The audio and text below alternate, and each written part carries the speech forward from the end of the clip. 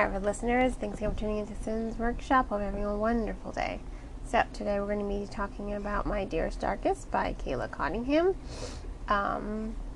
I do want to extend my thanks to the publisher for gifting me an arc of the novel. Now, that being said, it's not really going to hinder or make me biased in any way, shape, or form. So this is Cottingham's debut novel, and I have to say, I was overall impressed with the novel. I will say that there were a lot of bumps early on, and I think that really had to do with the characterization of Finch, who is one of our central characters. Finch is clearly a homeschooled girl. She lives a very sheltered life under her parents, who clearly adore her, and she loves her parents, but it seems that they did keep her quite isolated, just because her naive attitude bordered on the unbelievable. For me, I found it to be unbelievable. Now, the reason being I found it so unbelievable is because I just didn't... When she first encounters Finch, when she first encounters Kayla, I mean not Kayla, sorry, when she first encounters Selena St. Clair, obviously Selena and her friend had been drinking at the end of the year. They were under some, bleachers, and they were caught during her audition into the school. And she just gasped. She's like, "Is that alcohol?" And it was just kind of unbelievable for me.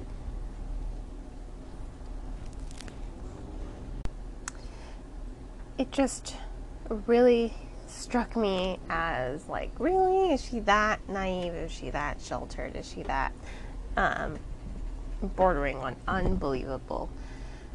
And it was a little bit of a drawback because even some of that chemistry with her parents, her parents seemed also very fake. So I was just not really into it. I was more interested in Selena St. Clair. I felt like she was more of a fleshed out characterization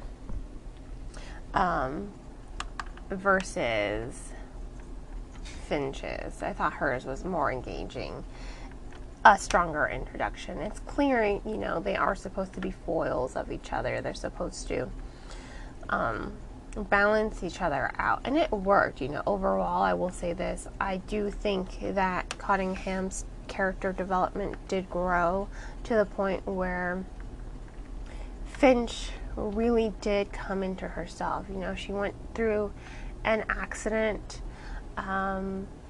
before the school year started. It's completely changed her appearance, and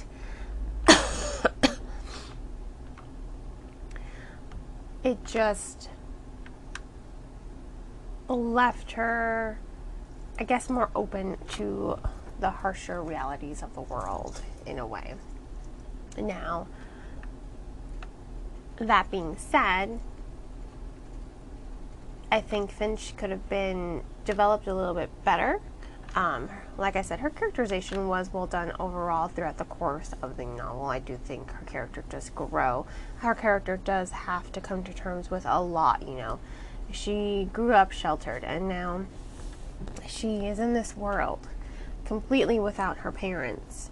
And she's also discovering her own sexuality.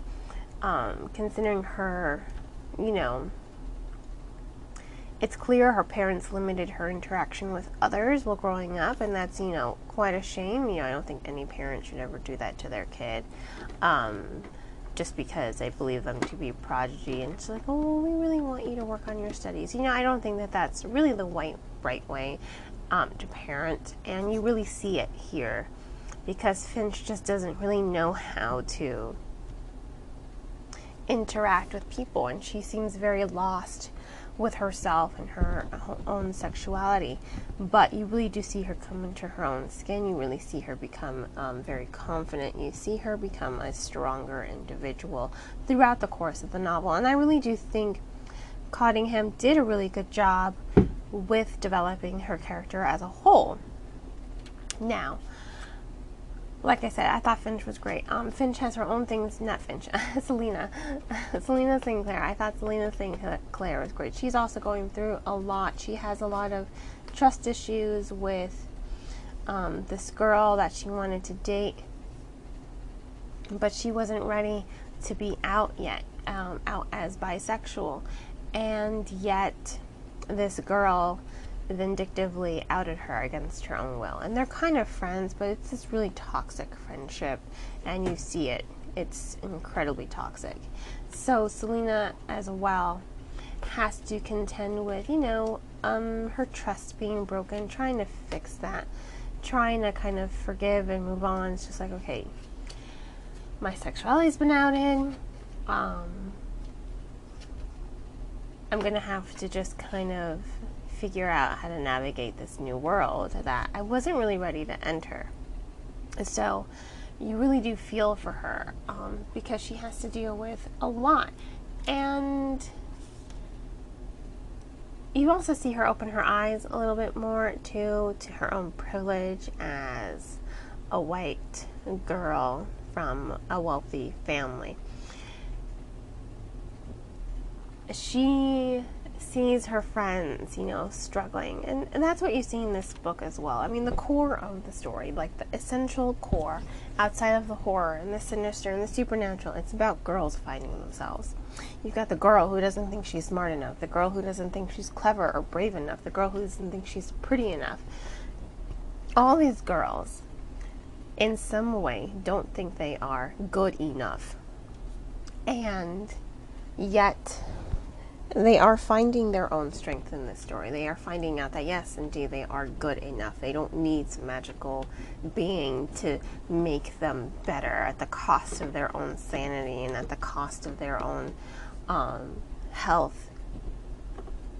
It's just, you're seeing it, and these girls are finding out, we don't need you. We are good enough. We are good enough. And I think that is such a great message. I think throughout our lives, we tend to always feel like we're not good enough. Even, I'm 30 now, and I still get that way sometimes. Like, am I good enough? Am I a good enough mother? Am I a good enough worker?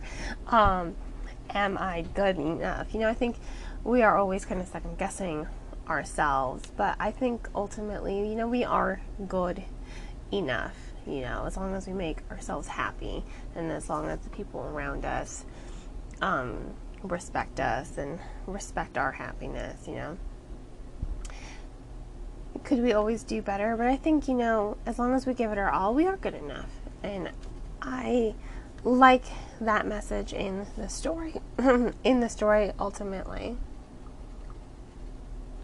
I think it's a great one for young readers. I think it's a great one for women in general. I think it's a great one for anyone, regardless of gender, who is struggling with feeling if they're good enough or not,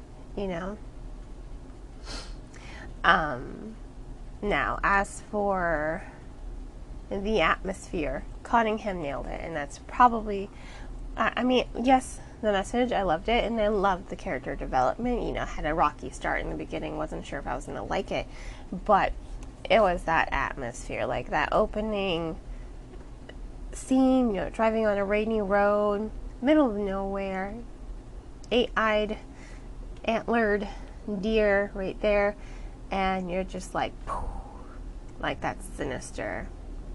And that tension, right there, that sinister, it carries on throughout the rest of the story, and it grows and it grows. And there was this moment halfway through the book, this very detailed, very powerful scene that I probably shouldn't have read after midnight, and I'm just like, well, I'm not going to sleep now. Might as well just finish reading the book. And I did.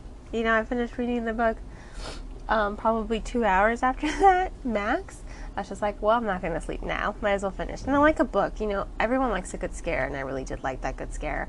And it just made me more engaged in the story. And I'm like, well, I need to finish reading this now. I need to see what's going to happen. So I do think that it was well done, that atmosphere, that horror, that supernatural tension. There's also a little bit of mystery thriller in here as well, you know. There is really good mystery in the story as a whole, especially because it does connect to a cold case, and you're just like, how do these two things go together, you know? Something sinister is going on. Something sinister is happening, but you cannot pinpoint what it is. And I love that, a story that keeps me guessing, a story that keeps me engaged. I've said this before. That is a story, for me, worth reading. And considering it's been a while since I've read it, it's still very fresh and it's still very memorable in my mind. And I think that is essential for the storytelling. And so, ultimately, I will give My Dearest Darkest 4 out of 5 stars. I do think it is worth reading. I think it's memorable. It has a rocky start, yes, but overall it does overcome that rocky start and delivers a fresh, unique, young adult horror that has a great message for young readers while also scaring the pants out of you. I mean, that one scene is just like, wow. So once again, My Dearest Darkest 4 out of 5 stars. Please remember to purchase the book from your local bookseller or online book retailer. If money is tight, please check out that book from your local library. And I hope you all will continue to support me here by liking this podcast, subscribing to it, and sharing it with all your book-loving friends. Have a great rest of your day, and as always, happy reading.